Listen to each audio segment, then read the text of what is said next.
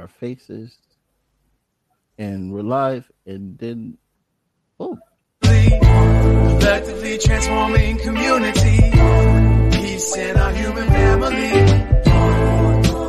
volume in unity, divine light shining individually, collectively transforming community, peace in our human family.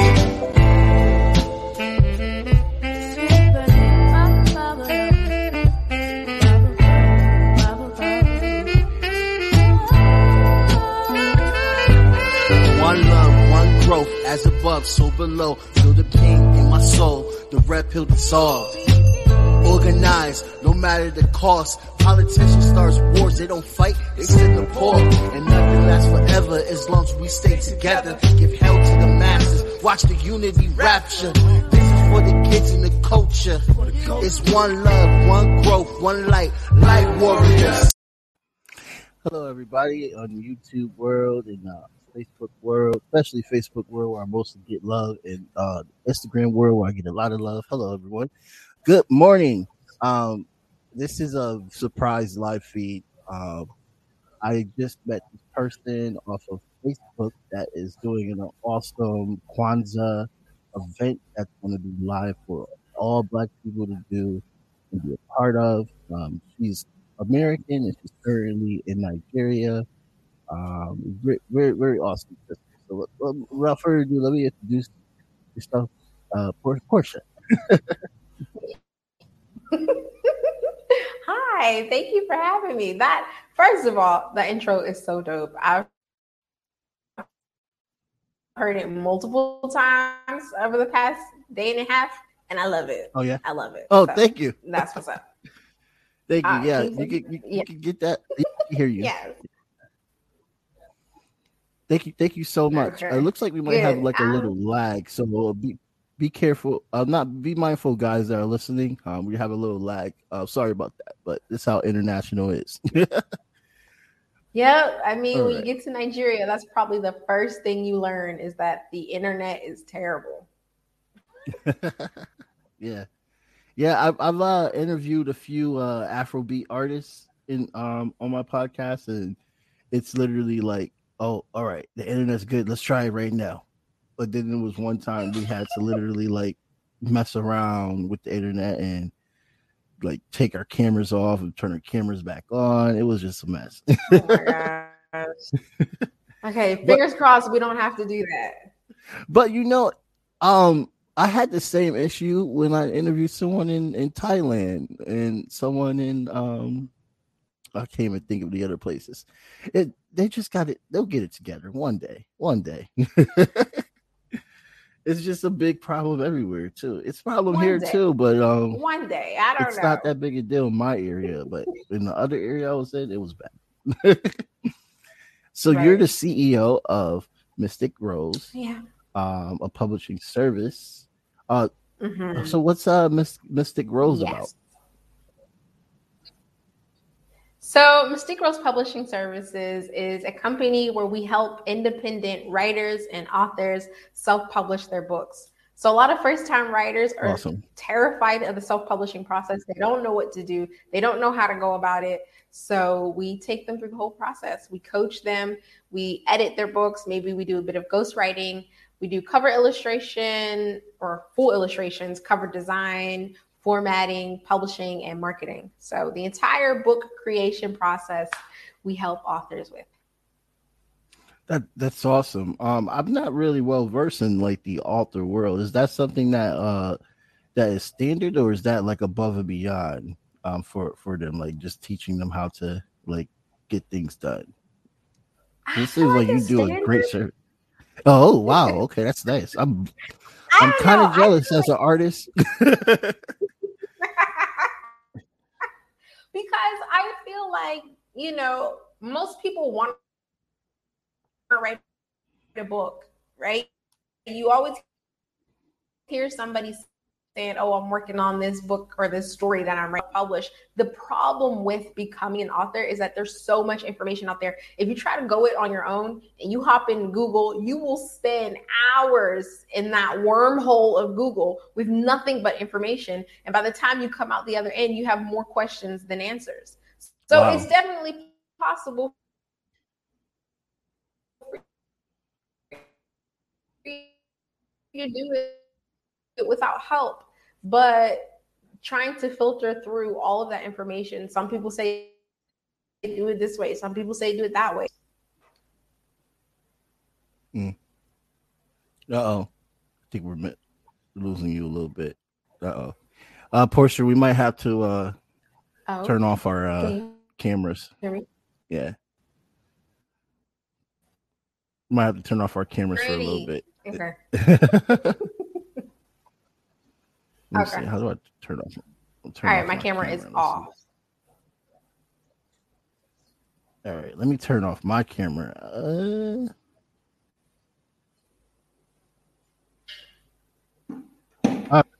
My camera is better? That sounds perfect. I can hear you perfectly. Oh, good. You know, the international interview is always tedious, but it's still worth it. So yeah. How did you like realize that you wanted to start this publishing company? Actually, I've been freelancing. I started as a freelancer. I can't remember when, but I've been doing it for about 10, almost 15 years now.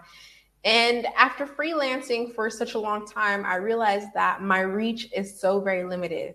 I would have authors who've heard about my work and heard about how I helped other authors, and they want to come to me for help, but I can't help them because I'm working on another project. Right. So some of those were really, I would say, hurtful to me. Like it really hurt me when one particular potential client, she came to me, she told me her entire life story and why she's working on a particular book, and I couldn't help her. And I hated it. It really hurt me to know that I wouldn't have the time to be able to give her book what it needs. So I had to let her go. And that was the moment I realized, like, no, this is not going to cut it. This is not going to cut it. So I decided, let's just go big. Let's make it bigger. So there were a couple of editors that I trained and writers, cover designers, illustrators that I've previously worked with. And so I just teamed everybody up and was like, look, you guys are going to come work with me. And a lot of them followed me. So here we are. Wow. You just took a whole empire. I did. I was like, look, y'all, we finna do this. So jump on board because I need you. And they knew, I think, a big reason why they followed me was because they knew where my heart was. So it really wasn't about just making money, because I was doing that as a freelancer. So it wasn't really about that. It's about being able to help so many people. Everybody has a story to tell, but not everybody has the ability to tell it. We have that talent. So we can make somebody's dream come true. We can help that one author reach hundreds of thousands of people. And to know that, I would say, I'm trying to think of one particular author that we helped. His life has changed drastically after publishing his books. And it was because we helped him do it. And the relationship that we were able to cultivate out of that working relationship, he's now like my big brother. Like, it's just been a beautiful thing. So helping people create their stories and having a team that believes in that and they themselves have that passion for it, it's just been a blessing. That's amazing. I like that. And so I see that you're like very, very into our culture, yes. Which is awesome. Do you center Black artists, or do you work with any author that just needs help? We do. We work with any author that just needs help. My team is very diverse, so it's not just a team of Black talent, nice. But I definitely, I don't know how to say this without sounding shady, but hey, I I favor Black authors. I do, because I feel like our stories are never told the way we want it to be told. Right. And too many times do I see Black authors go the traditional route. And those traditional publishing houses, they're ran by mostly white men. Yes. So the story that a Black author is going to publish through a white-owned traditional publishing house, it's going to be watered down. It's going to be distorted. The way they market it is going to be distorted. And even if the white publisher thinks, okay, we will make sure that we market specifically to the African-American community, they're not going to do it right. They don't know. They don't know. So they're going to try to outsource to find somebody who they think represents the entire Black community and then try to market to that one person's desires or what they think they want. So I really look for authors, Black authors, who want to self-publish, because that gives them full control. And me as a Black woman and my marketing partner, who is also a Black woman, we know through and through what works and what doesn't. We don't have to outsource that information. We know because we grew up in it. So I definitely favor Black authors, but we help everybody. Anybody who comes along that needs help, we help them, because a story is a story. Whether it's a Black story or a white story, a story still needs to be told from a human perspective. And we make sure we do that. That's awesome. That's awesome. How did you end up moving to Nigeria? Was there more authors that you found to help, or you just felt like you should go? I'm a Pan-Africanist. I want to go back to Nigeria and Ghana and all that stuff very soon. It's like a dream of mine. Wow. So, yeah. So I'm like, how did you end up there? That's awesome. Well, honestly, I fell in love. I fell in love with a Nigerian guy. And he was living in Nigeria at the time. So I was like, screw it. I know I wanted to come back to my roots anyway. So let me come here. So I came here and he ended up proposing to me. I didn't expect that. So he proposed to me the day that I arrived here, and we got married 3 months later. Yeah, 3 months later. And I've been here ever since. That's absolutely awesome. What's the culture like? Oh man, it's not what we think. I realized when I first came to Nigeria, the culture shock was so massive because it's not what I thought. Now, I came in 2019. When I was in America, I didn't really know a lot about African culture besides what we are told in our own communities, not even school or television, but just like what Black people talk about and what Black people think they know. So that's what I knew. Sure, I knew a couple of Nigerian artists, or I was into Afrobeat and of course, like fashion and things like that. But that is not a great depiction of what Nigeria is. And so it wasn't until I came here that I realized how big the culture is and how much we actually have it wrong. So like, you think when you come to the country, if you're of the right mindset and you don't automatically think that, oh, there's no modernism, there's no technology, everybody's living in huts. If you remove that idea, and I feel like a lot of Black people today realize that that's not the truth, but we're still far behind in the reality. And the reality of it is that, yes, Nigeria is very progressive. But one of the major problems is it should be a lot further. If you look at the talent and the abilities that come out of this country, honestly, Nigeria really should be Wakanda for real. And I mean that in every sense. The technology that comes out of here, the children who know how to code the way they do, the things that they create, the cryptocurrency that is here. The Nigerian government banned cryptocurrency as a form of control, even though those goofballs end up creating their own digital currency later, but they still banned it. So cryptocurrency is banned here, which makes no sense. But there's so many talented individuals, especially the younger generation, who know how to do that. They know how to mine. They know how to create the coins. They know how to do coding. They know, like, it's insane the level of knowledge and technology that's out here, and that's taught at a young age. Like my nieces and nephews, they are younger than 7 years old and they already know how to do that stuff. And it's insane, but it goes nowhere because the government has a very tight grip on the progression of the country. And therefore, Nigeria is looked at as one of the weaker countries. But if it was ran the way it was supposed to, this country could thrive.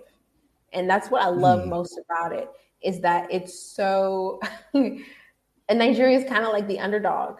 Not in the sense that it's weak, but it has the power, it has the potential, and it's just waiting for its moment, because as soon as that moment comes, Nigeria is going to blow up and be all over the map.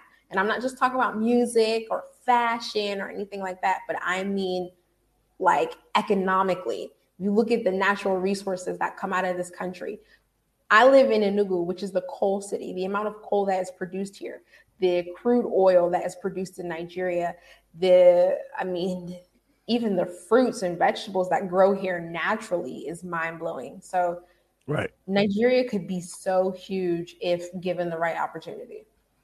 That's absolutely awesome. And that's exactly what I hear all the time when I talk to journalists and analysts about the situation in Nigeria, especially with the government and how the police treat Nigerians there. Definitely a lot of solidarity and understanding of how it goes here as well, too. And once that colonial pull, that colonial influence, because the government is just colonized. And once that is pulled, there's so much more, so much beauty that Nigeria can share, because they already are touching the world with just their music. Like I listen to Wizkid, I listen to Tiwa Savage, I listen to Burner Boy, I listen to all of them all the time. They are like literally like in my culture at this point. Like straight up a part of me at this point. Right. They're like my new Jay-Z's, my new Beyonce's and stuff like that. That's what's up. Right? And I can't wait to go and visit. I'm definitely saving up for it. That's so awesome. I didn't know that kids knew how to code. Like it's nothing there. Like that just shows you that the intelligence and the reach, the potential reach that is just being ignored and stuff like that. Exactly. And a lot of Black Americans, I'm pretty sure some of them, like in the older generation, do feel still that it's like a third world. Everybody's living in huts, but that's breaking. That's still stigma. That whole stigma is breaking. Like we're definitely being aware that Ghana and Nigeria, South Africa, there's a lot of countries you could go to that are progressing and beautiful and rich. I think Nigeria is the richest country in the African continent. Last time I checked. And that's just what we have to literally like decolonize our mind, because they make us hate that continent and not want to go back. That's what it's really meant for. Yeah, I feel like a big part of it though is that mindset, like you said, because Nigeria is still, compared to other countries, Nigeria is still new. It's 61 years old. 61 years ago is when it gained its independence from the United Kingdom. Right. So it's still relatively a baby, but in those 61 years, there's just been like this steady decline. I mean, there was a period where Nigeria was thriving, but when Buhari got into office, it just declined after that. And it was a matter of greed. So the government is not really concerned with anyone or anything else but themselves in their pockets. And that's what it's all about. So when you have these kids that know how to code and that are able to do a lot, the first thing they think is, okay, well, let me get out of here. Let me go to the UK. Let me go to America. Let me go to Canada and spend my talents there. Nobody is taking what they've learned and actually putting it into this country. And it's because they can't. They can't. There are no jobs here. You know, it's difficult to get a job. It's difficult to thrive or even run a business. So everybody takes their talents and then they run away.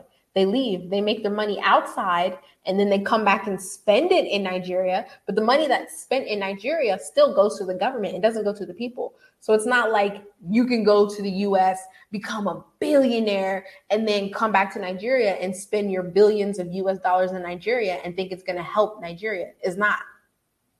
If you come back and spend that money, you'll be spending it on yourself or your family, but it won't go towards the economy. And that's terrible.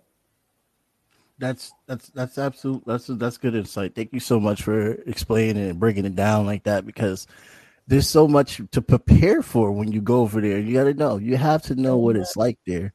And that's. I wish the government would just see. I didn't know we were going to get into a conversation about Nigerian government, but this is good though. I wish the government will see what they're doing to their working class. I wish there was somehow, some way, but they're too influenced by the money, you know. Money can blind you in the wrong way, in the good way. And the thing about it though is they see it, you know, because it's not like Nigerians are quiet. You know, the people aren't quiet. That's why you have Biafra. Biafra is a Nigerian people, but they don't claim to be Nigerian anymore because the government is so messed up. So they are their own people, and they all mostly reside in the East. But the Nigerian government, they're all from the North. So all of their money is funneling in the North. If you come to Nigeria, they say the best place to live, where it's comfortable and a lot like the US, you live up North. Because that's who the government fights for. So if you live in the East and you live in the South, they don't care about you. They do not care about you. So the money is not coming down here. Me, I live in the East right now. So I see all of the madness. And then if we go up North, you see, oh, wow, the streets are cleaner. The schools are nicer. There's water without a problem, electricity without a problem. But if you come down to the East and the South, you can forget about it. Then none of that is for you. Ironically, though, the East is where all of the natural resources are coming from. Ironically. That's so weird how the most impoverished place is the most exploited.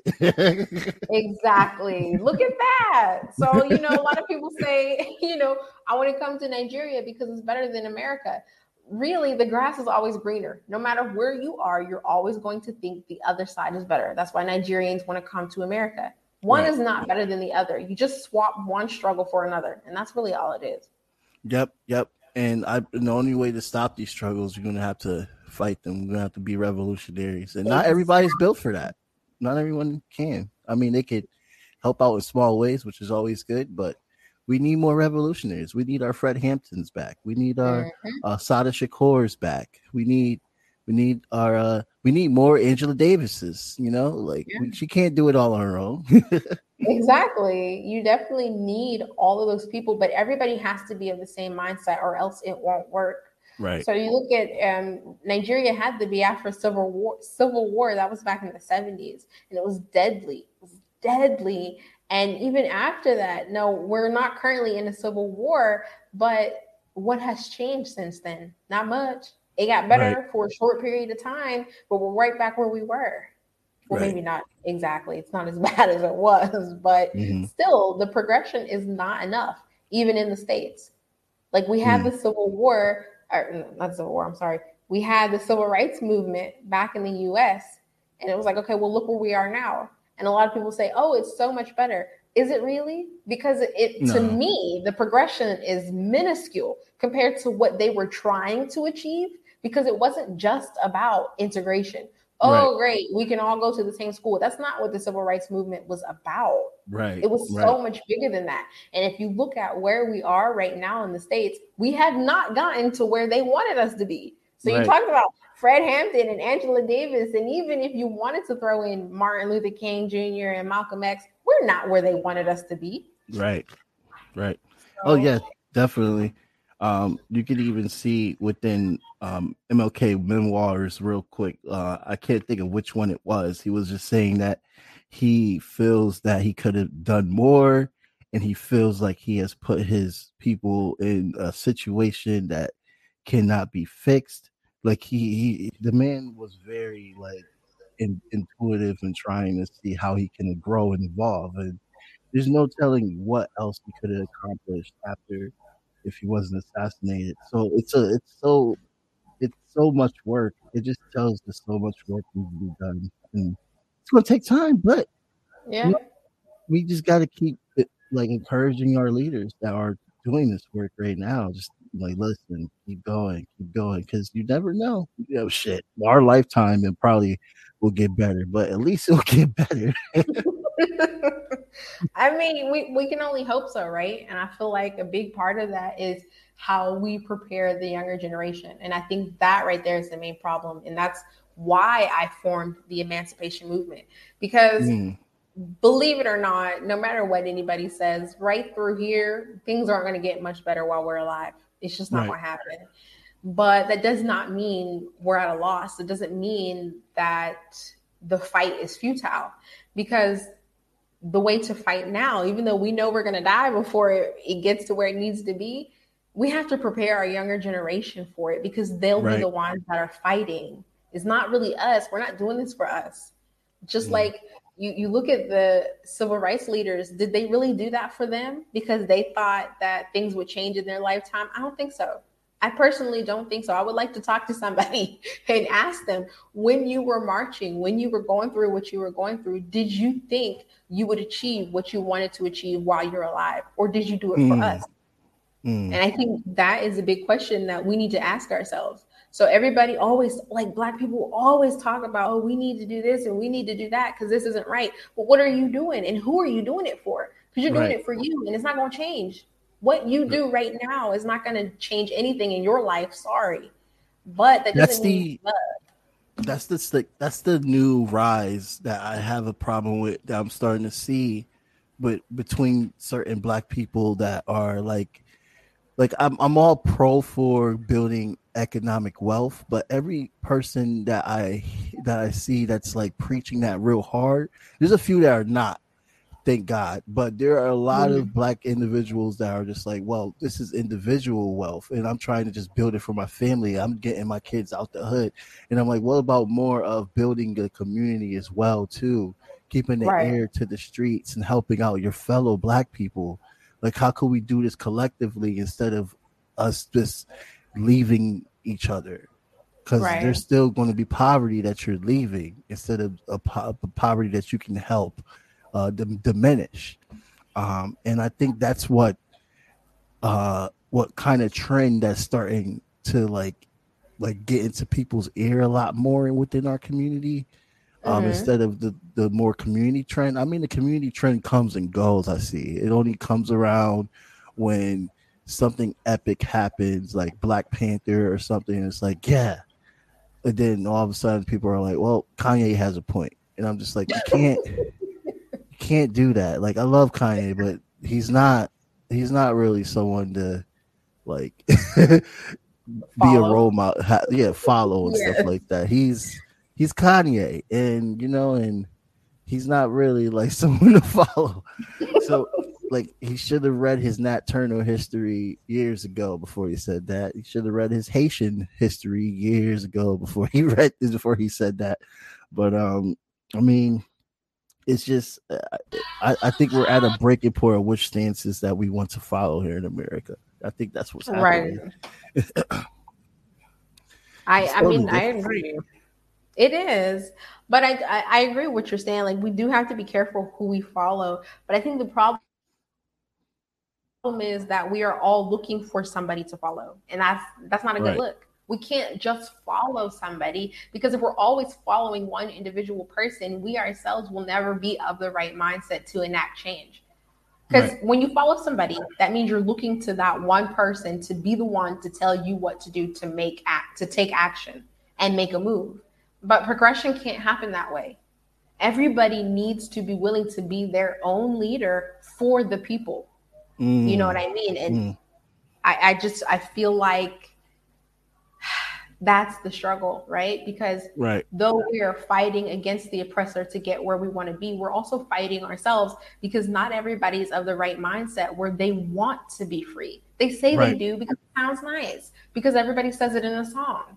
But they don't actually want it. Because if you did, your actions, your daily actions would change. And I think that's the problem. Yep. And so this emancipation movement, how when did it start? Like, did you get help with it, or you were able to build it on your own? So that's a tricky one. How did it start? I honestly do not know how I started this. I don't, I don't, because ever since I was younger, I've always had parents who showed us the truth. You know, my parents never hid reality from us. So they allowed us to see the real world and who people are and what to watch out for and things like that. So as a young kid, I've always been fascinated with change. And I knew, like, I was like 10, 11 years old. I remember telling my mom, look, one day I'm going to be the person to make the change, because I don't want to be like everybody else. I don't want to be a sheep looking for somebody to follow. I don't want to follow anybody. I want to be surrounded by like-minded individuals, and we all are leading ourselves. And so I've always had that mindset. And it was when I came to Nigeria, and it was right around the time where xenophobia in South Africa was huge. So there were a lot of Nigerians being killed in South Africa just for being a Nigerian. Like, there was no other reason, just the fact that they were Nigerian in South Africa. So it was right around that time, and my husband and I were having discussions about how crazy that is and how no one was doing anything about it.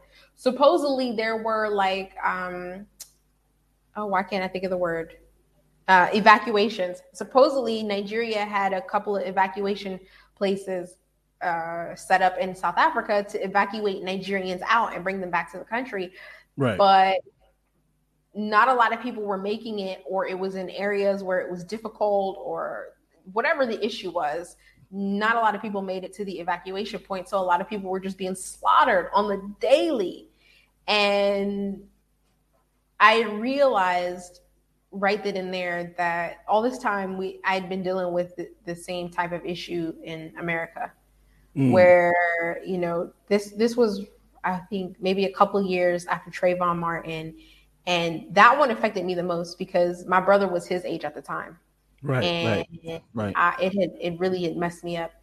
And so dealing with that, and even though it was years later, I would still wake up in the morning and see my brother's face and just be scared and pissed off at the same time, knowing that could have been him. I mean, though he does not go out. My brother, he didn't go out at night, but still knowing that he could have just been at school or maybe walking to the library or something, and that could have been him. Right. So dealing with that, then the whole xenophobia issue with my husband, of course, he wasn't my husband at the time, but all of that was just kind of piling on me, like on my brain and on my heart. And I was telling him, I was like, we got to do something. Like, we can't just sit here. And I'm thinking it's too big, right? That's the first thing I thought was, this is too big. How can I help my people and then try to help Nigerians? Like, how can I do? Who am I? So much. to do that? It's too much. Who am I to go and try to do that? And then I realized it doesn't have to be me, because it's not just me. I'm not the only one. I'm not the only one who feels this way. I'm not the only one who wants to make change. And so through my career as a freelancer, helping different authors, I was hit with so many different stories about the same thing. So I'm working with one author after another, and the one author, her cousin was killed by the police. And then another one, Laquan Johnson, that's the one I was talking about earlier. He's like my big brother now. His stories were a lot about racism and dealing with all that. And it was so much. And I'm like, screw it. We got to do something. Right. And so all of these authors that I worked with, the people that I've connected with, I realized that we are all of the same mindset. And we all know that the solution to all of this is our children. And I don't have kids yet, but I know the solution to all of this is our children. The only way for us to gain freedom is to teach our babies. And I'm not talking about our 14 or 15-year-olds. Like, they need to be taught too. But I mean our little ones, like 13-month-old, 14-month-old. They need to start learning this stuff, learning how to thrive. That's how you change the culture. Exactly. That's what the emancipation movement was all about. Because it's not just like, we can't just go out and protest, y'all. I'm sorry, it don't work. It doesn't work. You have to have internal movement, something that is happening within the community, not just outside for them to see, but something that we're doing inside that nobody else is seeing. They don't know how we're raising our kids. We know. And that's what we need to be doing. It needs to be a movement from the inside. And so the emancipation movement, my husband actually came up with the name, but it's about sharing that knowledge with each other, because you can't teach your child if you yourself don't know. So the emancipation movement became a group of individuals who have that knowledge and are willing to share that knowledge. Then it kind of grew to people who didn't have that knowledge and wanted to learn. So on Juneteenth, we hosted everything that we do is always free, and it's always virtual because number one, I'm here in Nigeria, so I can't be making it places, but it's easier for everybody else to come together. So on Juneteenth, we did our first emancipation movement event, and it was all about 8 aspects of Black life, what Black life looks like, what we need to know, and what we need to start teaching our children. And the discussion was amazing because we weren't just talking, but we were asking. And that was the most important thing to me. Like, we don't need to just talk. We can sit down and we can talk all day and nothing comes out of it because we're just talking. But when people start asking questions, oh my God, it's those questions that turn into change, because those questions bring about answers. And in order to formulate an answer, you have to know what you're talking about. And a lot of times you might not know the answer. So it causes you to go in search of for that answer. So we were asking each other questions and trying to give each other answers. And by the end of it, I personally had learned so much about myself, about marriage and Black love, things that I didn't previously know. It made me and my husband look at our marriage in a different light, and it actually helped us. It actually helped us. And so we were like, this is dope. So we created the Facebook group to try to get people to join. Then once we did that, we hit the same wall that we have been hitting in the Black community, where you have people click the like button, but that's it. Yep. And that's what it's about. Yep. And I don't care about that. I don't care about the like button. Y'all could not like it at all. All I want to do is have people ask questions, get answers to their questions. That's all it's about. Because if we're not asking questions, we're not progressing. Period. That's it. Exactly.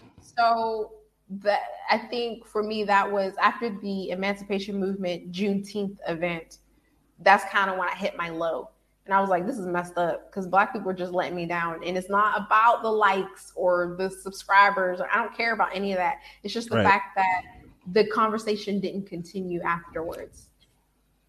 Right. I so feel you on that. I feel you on that. That's why I'm always saying, like, it only feels like community when something like Black Panther comes out. Like, you gotta literally get people out of their whatever they're doing. And yes, we get it. But they gotta understand that this type of because as an activist, I learned that this type of life is a sacrifice mostly. It's not about photo ops and I put Black Lives Matter on my Facebook page or something like that. It's like, no, you got to be out in these streets. You have to be coordinating these trainings. You got to be passing out this literature, talking to people about working class consciousness and stuff like that. For example, you have to put in the time. You can't just be like, oh, I like this, I like that, and that's it. And you only come out once in a while when it's nice and warm, but I don't see you anywhere when it snows out. Like, right.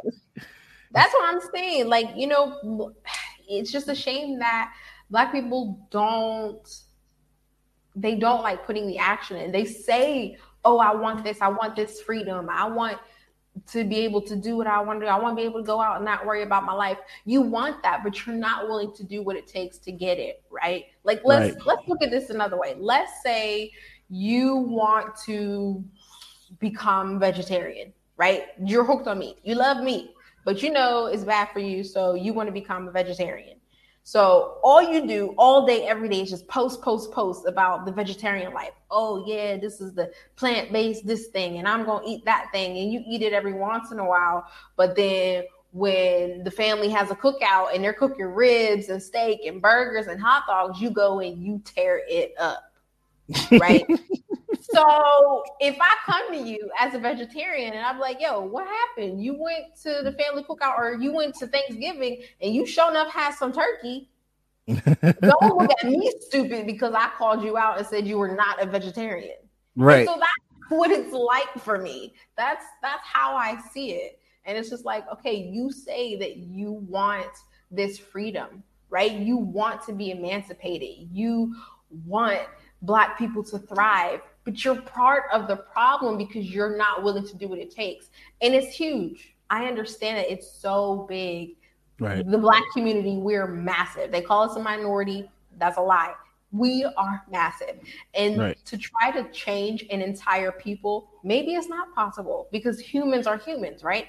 Mm-hmm. We always think of ourselves first, no matter what. We always think of our families first. If that's the case, then own it. Own it. I'm tired of hearing people say, oh, I want this, I want that, but then their actions say otherwise. And that's what I don't like about it. And that's what I love about the emancipation movement, those who are actually in it, because they actually live and breathe what they say and what they teach. They live that life. So it's like, I'm sorry, I can't. They're about that life. Yes. I couldn't think of what it's called. But they're about that life. They really are. Because it's like they live and breathe that every day. And for them, it's not just about being pro-Black and all that fun stuff. Like, that's great. But it's about helping the people around them, the fellow Black people around them, pushing forward, pushing that agenda. And they live and breathe that every day. So it's not just an event for them. It's not just a Facebook post. It's not just a thumbs up or a like, but it's their life. And it's difficult. Like, it's difficult to get there because it's almost like a habit. Like I said, becoming vegetarian is hard because it needs to become a habit. And habits are formed after however many days. What is it? Last time I checked, they said 2 weeks, but I don't know. 2 weeks. I think everybody's different. That's what they say, but I'm like, I think everybody's different. It definitely takes me a month to build a habit on something. A month? Give me 3 months, please. Give me 90 days and my habit is good to go. Yeah, that's real. But yeah, and so that idea is what kind of created the idea for the Kwanzaa event that's coming up. So how's that going to go? Because that's awesome. Okay, so all right, let's backtrack a little bit. So after the Juneteenth event, we were having a discussion. A lot of people were talking about Kwanzaa. And one of my very good friends, she was one of the biggest sponsors and supporters of the Juneteenth event. She was like, I've always wanted to celebrate Kwanzaa. And that statement kind of just slapped me in the face.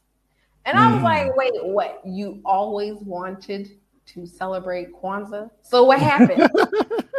Like, did somebody tell you not to? Did someone stop you? Like, where is that coming from? You always wanted to celebrate Kwanzaa, so do it. And she let me know she don't know how. She doesn't know exactly what's involved. She looked it up on Wikipedia one time and she read it and she thought it was cool and that was it. And she knows a couple of things, but doesn't really know the story behind it or the reason behind it. And therefore they didn't do it. And then, and I started thinking back to other people that I had talked to about it. And they all said the same thing. I grew up celebrating Kwanzaa. I think it was my granddad who started it. And then my dad adopted it. And so we had been celebrating it for my entire childhood. So I remember I used to tutor at my siblings' schools, and I went to the school, and it was a predominantly white school. And one of the teacher's aide there was a black guy. So he and I, we got along pretty well, and we would have discussions. It was right around the holiday time, right? So we're talking about Kwanzaa, and like the only other black child there besides my sibling was like, "What's Kwanzaa?" And my entire heart just broke. I was like, "Baby, you are the only other black child in this whole school, and you don't know what Kwanzaa is."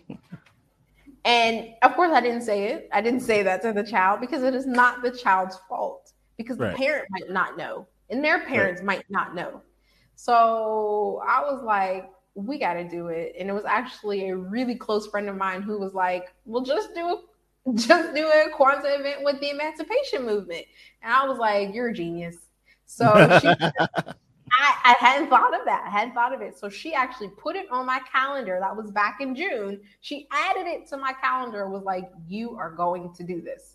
So I said, yes, ma'am, I'm going to do it. And so I did it. So we decided that we're going to invite every single black person from both Africa and the US to a virtual Zoom Kwanzaa event. Like I said, everything with the emancipation is free and everything is virtual. So we just want people to hop on with your camera and come celebrate Kwanzaa with us.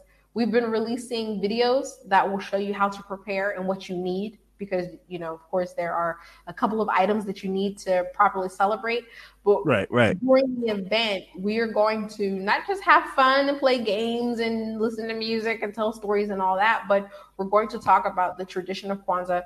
And then we're actually going to do the actual celebration. Because, you know, every night there's like, I wouldn't call it some people call it a ritual. I don't like calling it that. But every night there is a set of things that you have to do in order to better understand why you're celebrating the holiday. So those things that you do every night, we're going to be doing them together via Zoom. So we definitely want to make sure that people register early so we can get everybody the items that they need. And yeah, it's going to be dope. Yeah, that's awesome. I gotta get the link from you so I can put it in the description. Okay. Yeah, definitely. So Kwanzaa is that's towards the end of December, right? Right after Christmas.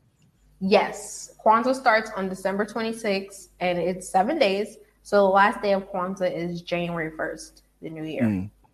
Yeah, I remember I did like a drumming for Kwanzaa, in this little town called New London, which doesn't look at all like a better London, but it's, I guess, New London is fitting.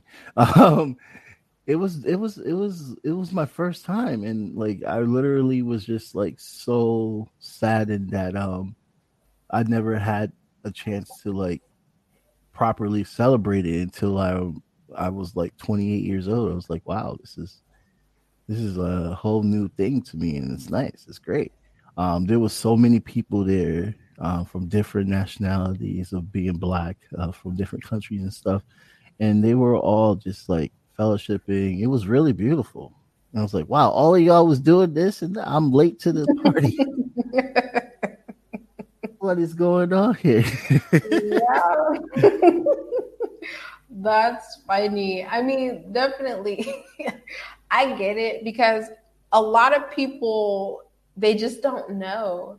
And I think that's the saddest part about the whole thing. It's just they don't know, you know? Yeah. They don't really teach like anything else besides whatever they want to show you about the U.S. in school. Like it's really like sad.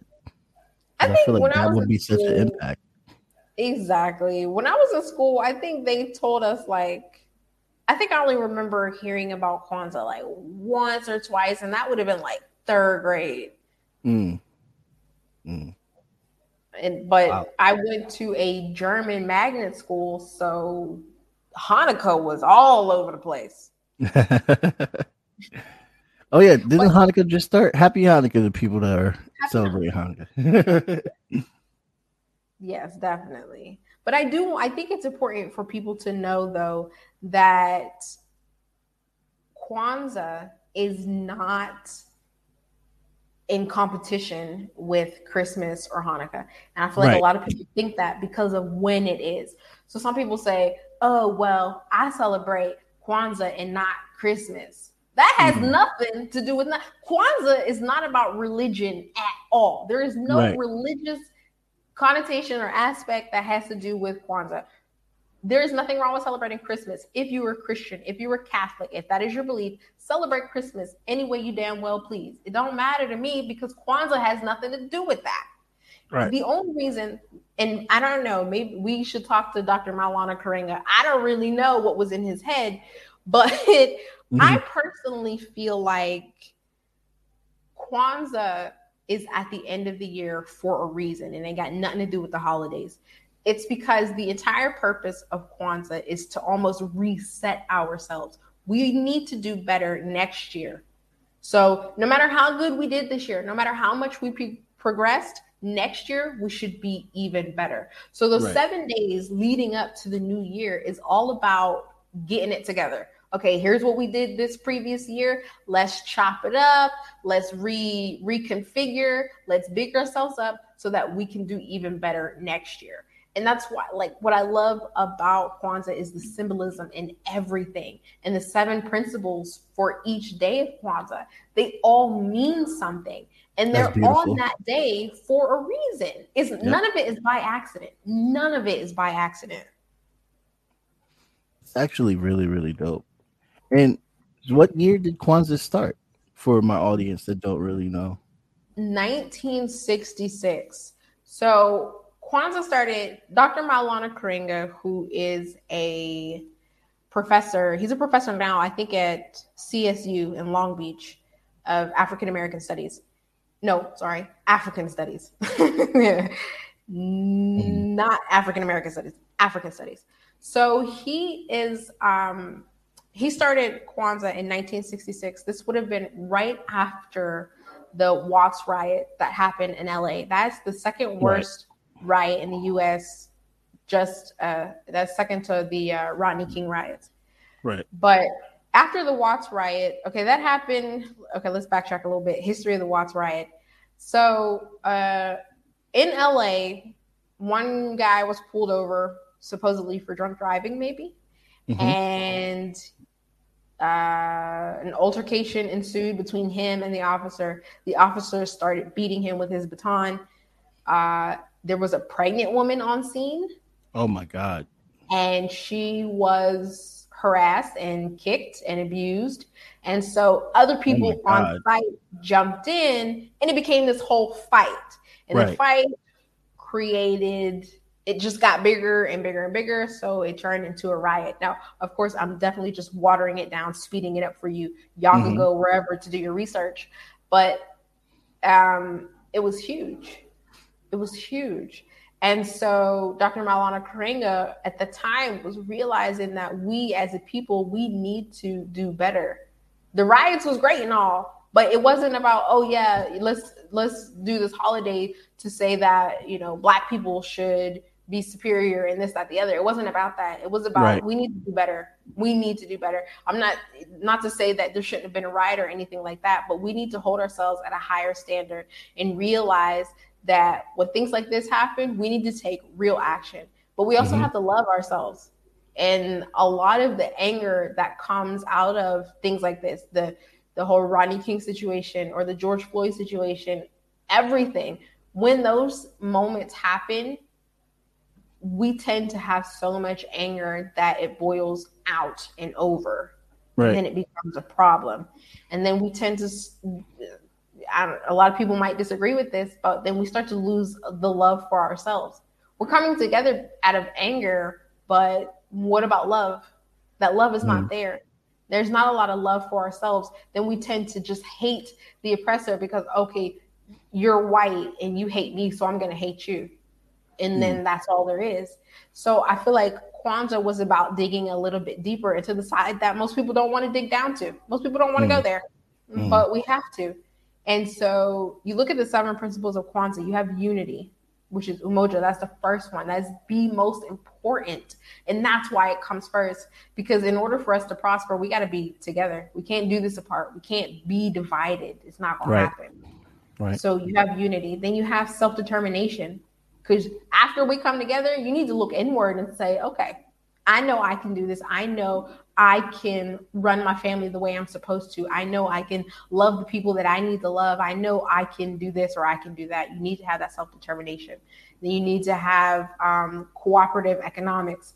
You need to have collective responsibility. Then you need to have creativity. You need to have purpose. You need to have faith. I went completely out of order. I'm sorry. But the point is, it's fine. You need to have all of those things in order for us to thrive. And that's why those are the 7 principles of Kwanzaa. That's why it's so important. So on the last day, which is day 7, that's Imani, which means faith.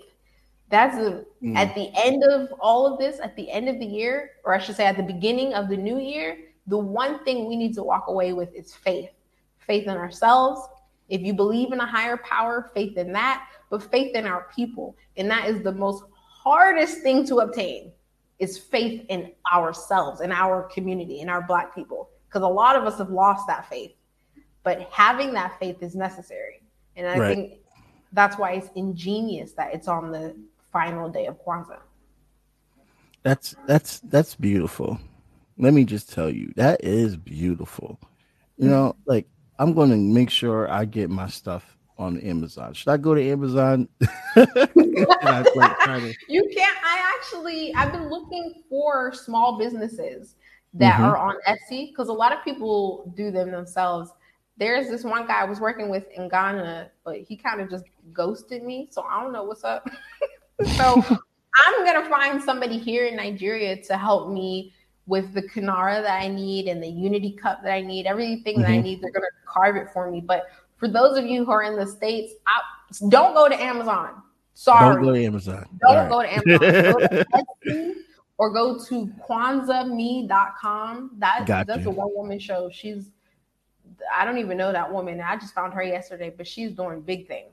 So okay, word. Go to KwanzaaMe.com or go to Etsy and find these small businesses. These people are making this stuff by hand. So that's amazing. Skip Amazon.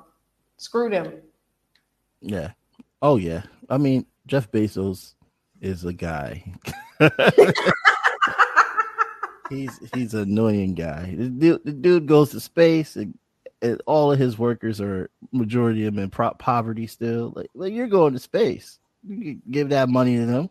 Exactly. I mean, we can get into that. That whole situation. His whole situation just angers me, but oh my God. Well, thank you so much, Portia. This is so awesome.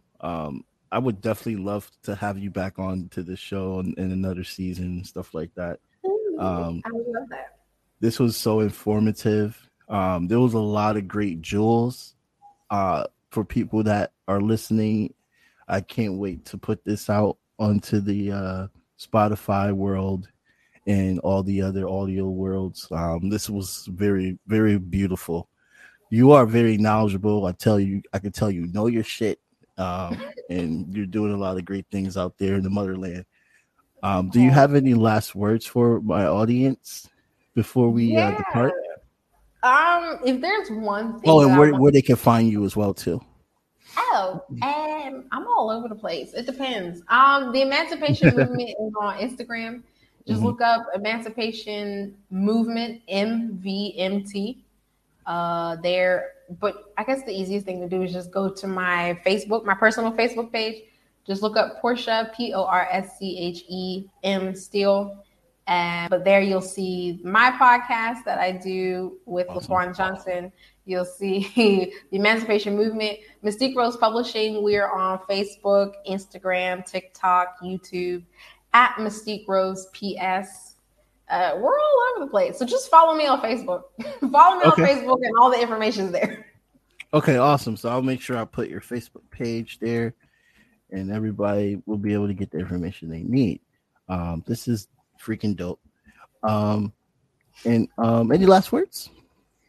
Yeah, I feel like this was such a great discussion, Jabari. I really appreciate you having me on the show. If there's one thing that I really want your viewers to take away from this, is just trust yourself.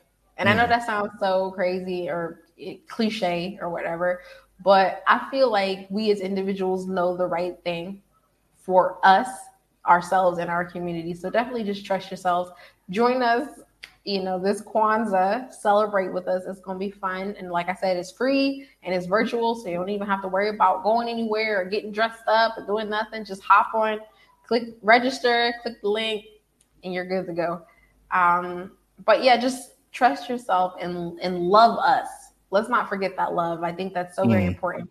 We're often filled with anger and hatred and not enough love for ourselves. And that love is ultimately what drives our actions. Because when we're moved by anger, bad things happen.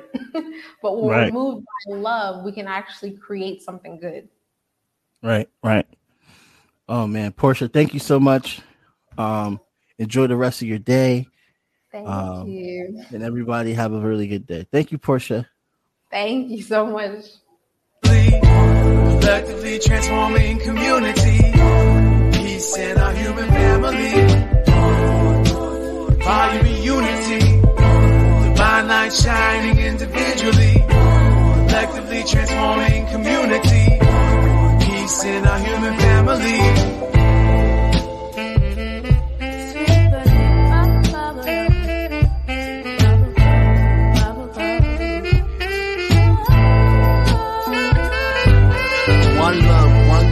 As above, so below. Feel the pain in my soul. The red pill dissolved. Organized, no matter the cost. Politicians start wars, they don't fight, they sit the poor. And nothing lasts forever as long as we stay together. Give hell to the masses, watch the unity rapture. This is for the kids and the culture. It's one love, one growth, one light warriors.